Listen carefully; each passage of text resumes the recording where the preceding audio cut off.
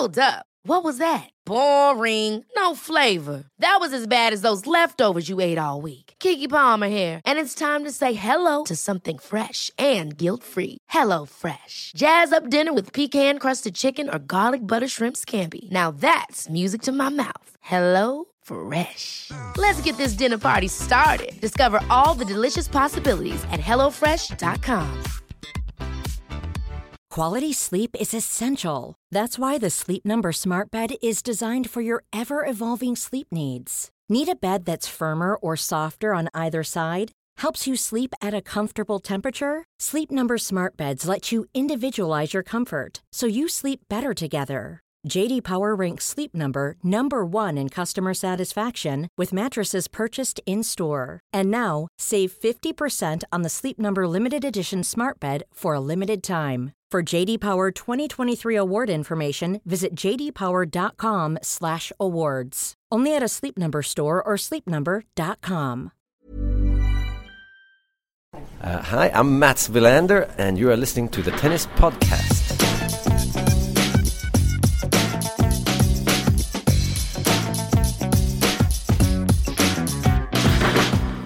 Well, hello and welcome to the Tennis Podcast, the morning after the Australian Open men's singles final. We last spoke to you just before the women's final. I have to say, the exciting news for us here on the Tennis Podcast is we have a special... Not that Catherine Whitaker is... Yeah, it's not Catherine Whitaker. We're not really that fussed about Catherine. This week we normally are, because today we have a very special guest, and that is a Mr. John Inverdale of BBC Radio and Television, and many other outlets as well, who's been in the business at the very top for about 30 years. John, am I allowed to say that? I hate that. I hate when anybody says how long it is. I feel like I want to go and crawl away into a hole, you know? However, the fact is, he knows his stuff, and he's been here with us. It's all right. I'm bringing the average age down quite considerably. Are you? Yeah. Okay. All right. Well, we're all getting older, Catherine. But John, this has been, I think, your first time at the Australian Open. What have been your impressions? My abiding impression, as we're sitting here the morning after, looking at a blue sky and just looking at sparkling colours everywhere, is, you know, when I walked into Melbourne Park, I thought that I just sort of landed in a fruit salad. Everything was bright red, bright orange, bright yellow, bright blue, bright, and it would, you know, everyone always calls it the Happy Slam, and I can see that, but it's not just the mood, it's the look.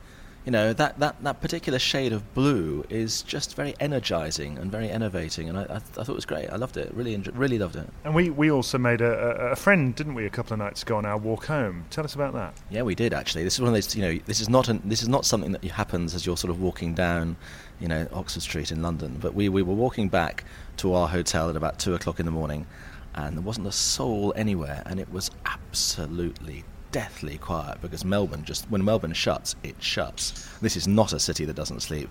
And at 2:00 in the morning, it's just you and me walking along the riverbank, and then suddenly, in front of us, there was a possum. So here we are in Australia, and a little baby possum, actually not so small, actually, looking at us. And I wasn't sure who was more scared, because I've never been face to face with a possum before, and I wasn't quite sure, you know, what a possum does in those situations. I think he was more scared of me, though, than I was of him. So he scuttled up this tree, and we stupidly tried to almost go and stroke him, because I don't know, why do you do that? I mean, it's so mindless. I don't know why we tried to do that. And I thought he had that look in his eye, that glint. I thought, he's going for us. He's going to leap, and he's got quite big claws. He's like sort of a squirrel on steroids, and he's got, you know, I thought if he jumps at us, we could be in big trouble here. But anyway, so it's a possum. Maybe he is the Melbourne possum. Maybe he is the sole possum who inhabits the streets of Melbourne. But anyway, we saw him, and we saw him 2 nights running. So and last night, as we walked back after seeing Andy lose, I was hoping he'd be there to kind of say bad luck, but he was nowhere to be found. So. Catherine, so you said Andy Murray would win. What happened? Well, you said Andy Murray would win as well. I changed my mind. Remember, the draw came out, and I said that Andy Murray's road to the final is going to tire him out in the final, and therefore Novak Djokovic is going to win. Was he tired though, or was he just? But I mean, you were sitting courtside. You had about a closer view on that blister as anybody in the arena. Yeah, it wasn't pretty. I'm not particularly envious of, but perhaps you can give the best insight into how much of a part that blister plays. I would say, I mean, the most fascinating thing about being courtside at that level, and I was sitting in line with the umpire's chair, just behind the net post ball boy.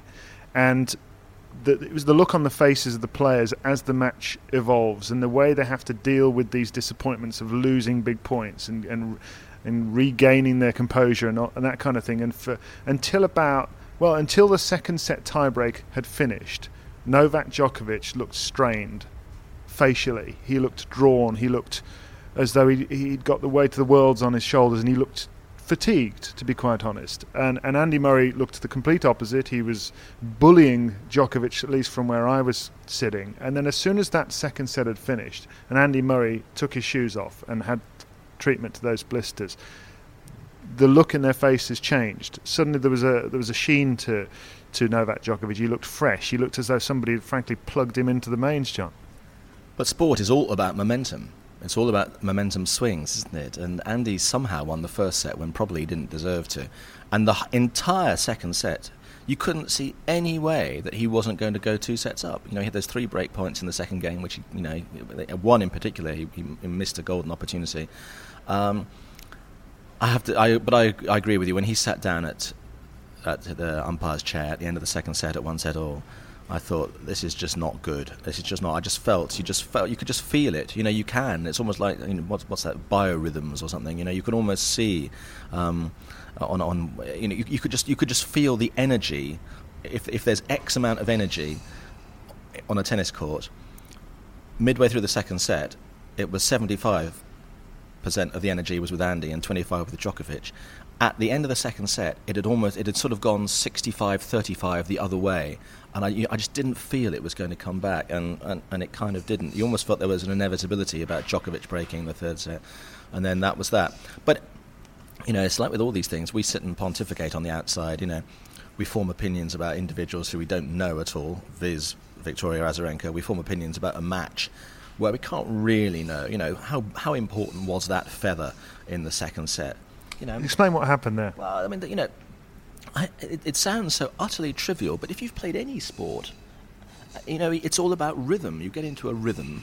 If you play snooker or you play darts or you play anything that's a kind of a static situation, which is what serving is. If you play golf, you know that you're in a rhythm, and if something distracts you and you have to stop and go back and start again, you're not quite in the same place mentally or physically as you were before you were about to play the ball originally. So Andy's 3-2 going with serve, 3-2 down going with serve in the tie-break in the second set. First serve misses, second serve just about to go, he's serving well at this point, and a feather flies down, having been shed by a seagull or a pigeon or whatever the hell it was, and it's in his eye line as he's about to serve. Now, what do you do in those situations? I mean, the number of times I've played golf, and I've just about to take the club back, and a fly or something just either comes on my nose or it sort of buzzes around the ball. Now, of course, good players, and I've seen Tiger Woods do it, halfway up his backswing, he's stopped. Good players stop. Rubbish players carry on, distracted by the fly, stick the ball in the woods, and then think, why in God's name didn't I just stop and have another go? But even if you had stopped and had another go, you wouldn't have been quite the same place as you had been when you were about to hit it in the first place. So Andy's about to play his second serve, and he has to make that split-second decision. There's that feather in my line of sight. Am I going to stop, or am I going to carry on with it? I better... And in that instant, he decides to stop. Disrupts his rhythm. And then he picks it up. He goes to pick up the feather, and then he takes it to the back of the court. Now, all this is taking time. It's all distracting him, that 0.1% that makes the difference between getting it in and not getting it in. And then he lines up to, second serve, double fault, 4-2, break, 1-1, 2-1, 3-1, end. Now, you could say that, he might have said a double fault anyway. He might have put a second serve in that was not very good, and Djokovic might have smashed it past him. But that scenario didn't happen. This tiny little moment of fate from a Serbian bird that flew overhead may well have made all the difference. You just don't know. I can feel all of the Novak Djokovic fans stamping on their iPads and iPods, having heard this conspiracy theory that we have. But I mean, I know what you mean. It felt significant in as much as he did double fault. That is the fact. That is what happened. We know that, and it did change thereafter. But Djokovic, he's a Rottweiler, isn't he? He sees that one little opportunity and he goes for the jugular? I'm lost in admiration for Novak Djokovic. I mean, I really am.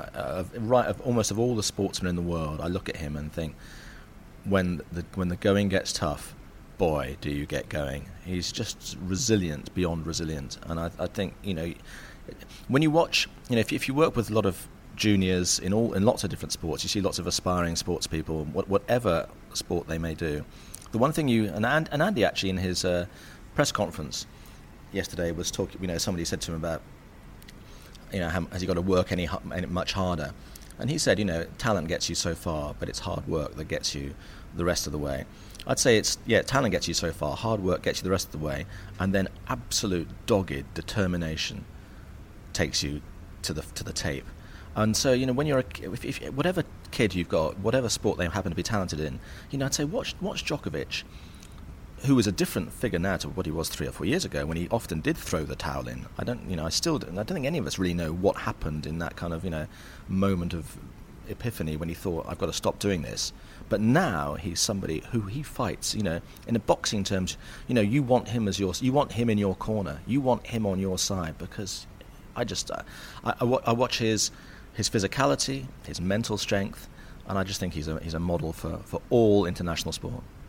How many more of these finals of slams do we think we're going to have this year between these two? Because it does feel now, Catherine, as though they have separated themselves, with Nadal being, there's a big question mark over what he's going to be like when he comes back. Federer has been taken care of by Murray. Okay, it was 5 sets, but it always felt like Murray was going to win that match. What do you think? Are we going to have 4 Grand Slam finals between Novak Djokovic and Andy Murray this year? Well, of course, the next one is the French, and that's on clay, and Murray has yet to prove himself on clay. And in some senses, I suppose, Federer has yet to prove himself on clay because he's never beaten Nadal on clay. Djokovic... It's a bit harsh. He's been in countless finals. He's the second best clay court player of his generation. Is he? Is it? Who else is?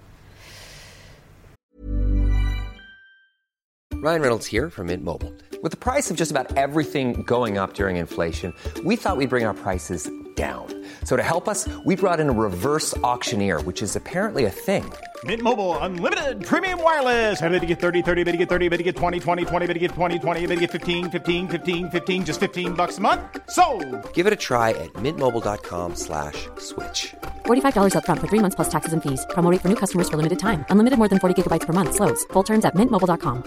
Quality sleep is essential. That's why the Sleep Number Smart Bed is designed for your ever-evolving sleep needs. Need a bed that's firmer or softer on either side? Helps you sleep at a comfortable temperature? Sleep Number Smart Beds let you individualize your comfort, so you sleep better together. J.D. Power ranks Sleep Number number 1 in customer satisfaction with mattresses purchased in-store. And now, save 50% on the Sleep Number Limited Edition Smart Bed for a limited time. For J.D. Power 2023 award information, visit jdpower.com/awards. Only at a Sleep Number store or sleepnumber.com.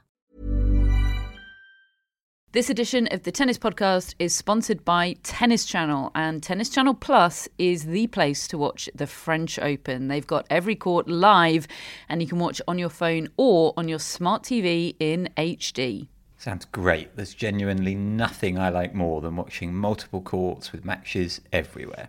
And can I just sit and watch Court Says in Longland all day? You sure can, David. Wherever the stories are, the rivalries emerge and the generations clash, you can watch it all with daily live coverage beginning on Monday, May the 20th. Be there when it happens by subscribing to Tennis Channel Plus to stream daily coverage of Roland Garros. Use promo code TennisPod20 for 20% off your annual subscription. Well, perhaps he is. I'm not saying he definitely but that's quite a big claim to lay down. He was the one. He was the runner-up to Rafael Nadal in about 4 of them. I tell you that I think there's a bigger issue than this. If it was Murray against Djokovic every single Grand Slam for the next year and a half, is that not a bit boring for the public at large? I think it's a big issue. People, a bit like the days when Schumacher won every Grand Prix and everybody just switched off because nobody cared. I think it's great to have rivalries, but the great thing that tennis has had for the last 18 months, if you like, is perm 2 from 4 in a final. The moment you're perming 2 from 2, if Federer is fading, and he is clearly fading. But the speed is up for debate. I think it's really important for tennis that Nadal comes back in Brazil and shows that he's fit and goes back to similar to the level that he had. Because as someone who operates across a wide sporting landscape, I tell you that and even in Britain, while we're all unbelievably excited about Murray, because it's a novelty almost. Okay, it's 6 Grand Slam finals, which is extraordinary, but it's a novelty. Like another Grand Slam, hey, we must get up early in the morning for Murray against Djokovic. But if he and Djokovic played the final in Paris and Wimbledon, I tell you, by the time we got to the US Open, I'm not sure, and it's late at night, time difference wise, people are going to be going to bed because familiarity breeds contempt. It does. I mean, I think you need a bigger pack to call from than just 2. Inevitably, I think you will. What do you think, Catherine? But nobody was citing that argument when we had several years of Federer Nadal finals, and a Federer Nadal final in a Grand Slam seemed almost inevitable. People couldn't get enough of that. Nobody was saying, "Oh God, I hope it's not those 2 in the final again." I mean, that rivalry was the pinnacle of the sport, wasn't it? And a Grand Slam wasn't considered to have reached its peak unless it climaxed with a showdown between those top 2 players. But somehow I do agree with you, because I think perhaps the Djokovic-Murray rivalry hasn't evolved yet into what the Federer-Nadal rivalry They're also a little more similar, aren't they? Well, that's exactly the point I was going to make. Rafa and Roger are very different, and you can be very pro one and very anti the other if you so choose to be. But also their style of play is so different, because and last night's final was a classic example of that. They were almost just cancelling each other out so much. The danger is that you could have an awful lot of Grand Slam finals that are very, very similar and kind of bland and grey if you're not careful. There could be, it's amazing to watch these 25 and 30 shot rallies, but if every match is a 25 and 30 shot rally all the time and they're all the same and all the same and all the same, after a while, that's when you switch off and you say, I'll come back and watch the 4th set. It's one of the beauties, in a way, that tennis has different surfaces, isn't it? That at least you get some differences there. Yes, yeah, and I agree actually with Catherine. I'd be very surprised if it was a Djokovic-Murray final in Paris. I'd be very surprised. I'm not quite sure who's going to be in there, but then you have to factor in the Almagros and the Ferrers and things like that. If somebody's, they're more likely to fall by the wayside there, I think, than in an earlier round than elsewhere. The one thing I feel from this tournament here, I was hoping that there'd be somebody who'd come out from wherever and everybody would say, look for him, he's the man, he is the coming man. Janovic from Poland, Mats Wilander said to me, he's the coming man. Well, he sort of came, but he kind of fizzled, didn't he? And then he sort of went out a bit like a damp squid. Sort of the Sloane Stephens of the men's draw. Yeah, I wanted somebody. I wanted to be, rounding up the Australian Open saying, and without a shadow of a doubt, X is the man for the future. But you may disagree. I don't see that person at the moment. I think the gulf is pretty sizable. I absolutely agree. I think that's what men's tennis is missing. And it's hard to tell whether Tomic is perhaps that man, because he did run up against Federer in the 3rd round. Had he had a slightly more kind of draw, perhaps he could have had a run to the quarters. But he has been talked about for a couple of years now, so perhaps he's not the bolt from the blue. Yes, Jerzy Janowicz has won, but so far he's only actually had one standout result, which he hasn't backed up. It's funny, there was a Polish journalist here this fortnight who every press conference, no matter who it was, what nationality was in there, he would show up and ask what they thought of Jerzy Janowicz, whether the first thing they did when the draw came out was look to see where Jerzy Janowicz was, as if he was the shark in the tank of the Australian Open. I'm going to say his name again, Grigor Dimitrov, but we've sort of adopted Grigor Dimitrov as the tennis podcast's own, but we're still waiting, John. Well, it's Grigor Dimitrov also. What a charmer. Yes, as various other members of the WTA tour might attest to.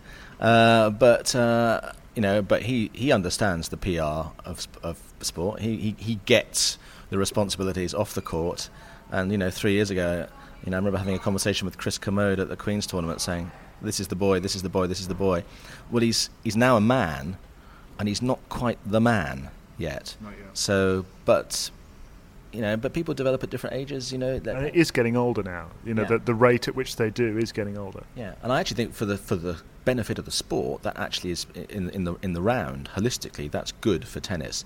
That we're not now in this obsessive teenage mentality. That actually, when people remark upon the fact that Sloane Stephens is 19 because it's unusual. That is a very healthy situation for the sport, I suppose. Whereas, you could almost have said to Martina Hingis when she was 19, "You're over the hill," because that was how absurd it was. So I think it's good for. I think it's also good for the players as well, that perhaps they're slightly more rounded individuals when they get to the top of the game now, and they're not, almost like in the days of swimming, that you're almost peaking at 16 and 17, because apart from anything else, if you peak at 16, 17, 18, what do you do with the rest of your life? So, I think it's a beneficial benefit for if that doesn't make sense too much, if that makes any sense at all, for the game, but also for the players who are playing it. Absolutely. Well, the rest of the tournament, the Bryan brothers won another title. We had Laura Robson and Heather Watson performing pretty well. What is your assessment of how they're developing, John, from where you sit? I just think Laura hits the ball so hard, and that's going to stand her in very good stead. I think she could go a very long way. Heather doesn't quite have a weapon on that scale, does she? But she's got such heart and such determination. So they're very different people. I think that could be a rivalry that could, sustain British women's tennis for a few years. And, of course, the key thing is Andy is not going to be there forever. And you don't see the cavalry arriving over the hill at the moment as far as the men's game is concerned. So actually, this is down, how many years down the road is this? I don't know. Maybe it's 4 years down the road, 5 years down the road. But, post Andy Murray, it's probably going to have to be the girls who sustain tennis in Britain, as things would seem at the moment anyway. So, good on Laura and Heather will have a huge amount of responsibility on their shoulders as well. There are some talented young boys coming through, but obviously they're in that sort of transition phase where they haven't played the juniors here because they're past that. They're trying to build themselves up and get to the point where they can be in the men's tournaments. But it does take a while, as we've talked about. One man that Andy Murray's always compared to, inevitably, is Fred Perry, the other man who won a Grand Slam title before him from Great Britain. John, you knew him well, of course, before he died in the mid-90s, and you worked alongside him for many years. What was he like? Well, it was funny. I hadn't thought about it for ages, for years actually, until yesterday when doing our programme on the radio, and I handed over to Mike Ingham, who's the BBC's football correspondent, and Mike used to be part of our commentary team at Wimbledon. And Mike and I used to work alongside Fred Perry, and it was kind of one of those funny moments that in my mind I suddenly thought, oh, Mike Ingham, me, Fred Perry, Andy Murray, and it kind of was. So I asked him about it, and Mike mentioned it on air as well, which got me thinking about Fred, who used to sit in the corner of the commentary box, and he used to lounge. He never sat up straight, which I always found rather strange. I always imagined, because you'd always imagine someone of a certain age to be have certain kind of physical characteristics. He always used to lounge in the corner with his back against the wall. And sometimes the commentary team would look at him, hoping he would come in and say something, and he would just stare them out. I've got nothing to say at this point. And then suddenly, when he did have something to say, irrespective of whether somebody else was talking or not, he'd come in with this pearl of wisdom, and people would go, "Oh, Fred, you know your stuff, don't you?" Which obviously he did. He was charming. He was, and one of the, every Monday, the first Monday of every Wimbledon, for how many years it was that I would have worked with him, which 7 or 8 maybe, I used to get pathetically, childishly excited when we'd walk into the Monday morning meeting just before the first ball was hit, and Fred Perry came up to me and he'd put his arm round you and shake and say, "Hi John, how you doing?" I mean, A, he said hello, B, he'd remembered my name from 12 months earlier. It was just marvellous. I'm one of those, I remember being very, very, very upset when he died. He was a great man, and that's, the word great is possibly the most overused word in the English language. He was a great man. Would he have enjoyed watching Andy Murray, do you think? Oh, he'd have loved it. He would have loved it. And I think the great thing about Fred was he was very, very generous in his praise, very generous in his time for people. And I think there are some people whose place in the record books, you kind of feel they never actually want the record to get beaten. They always say, "Oh, of course I don't mind if they run faster than us. Records are there to be broken." But with gritted teeth, actually secretly thinking, I hope that record stands until the day I die. you actually feel that if Fred had been around now watching Murray, he would have been the first person to throw his arms around Andy and say, Andy, that was fantastic, you know, and it's taken a long time to pass the battle, but you are a great man to have it now. Fred was just a fantastic bloke, really was. Lovely note to finish this edition of the Tennis Podcast on. And John, thanks for joining us. We really appreciate it. My pleasure, David. Lovely to see you.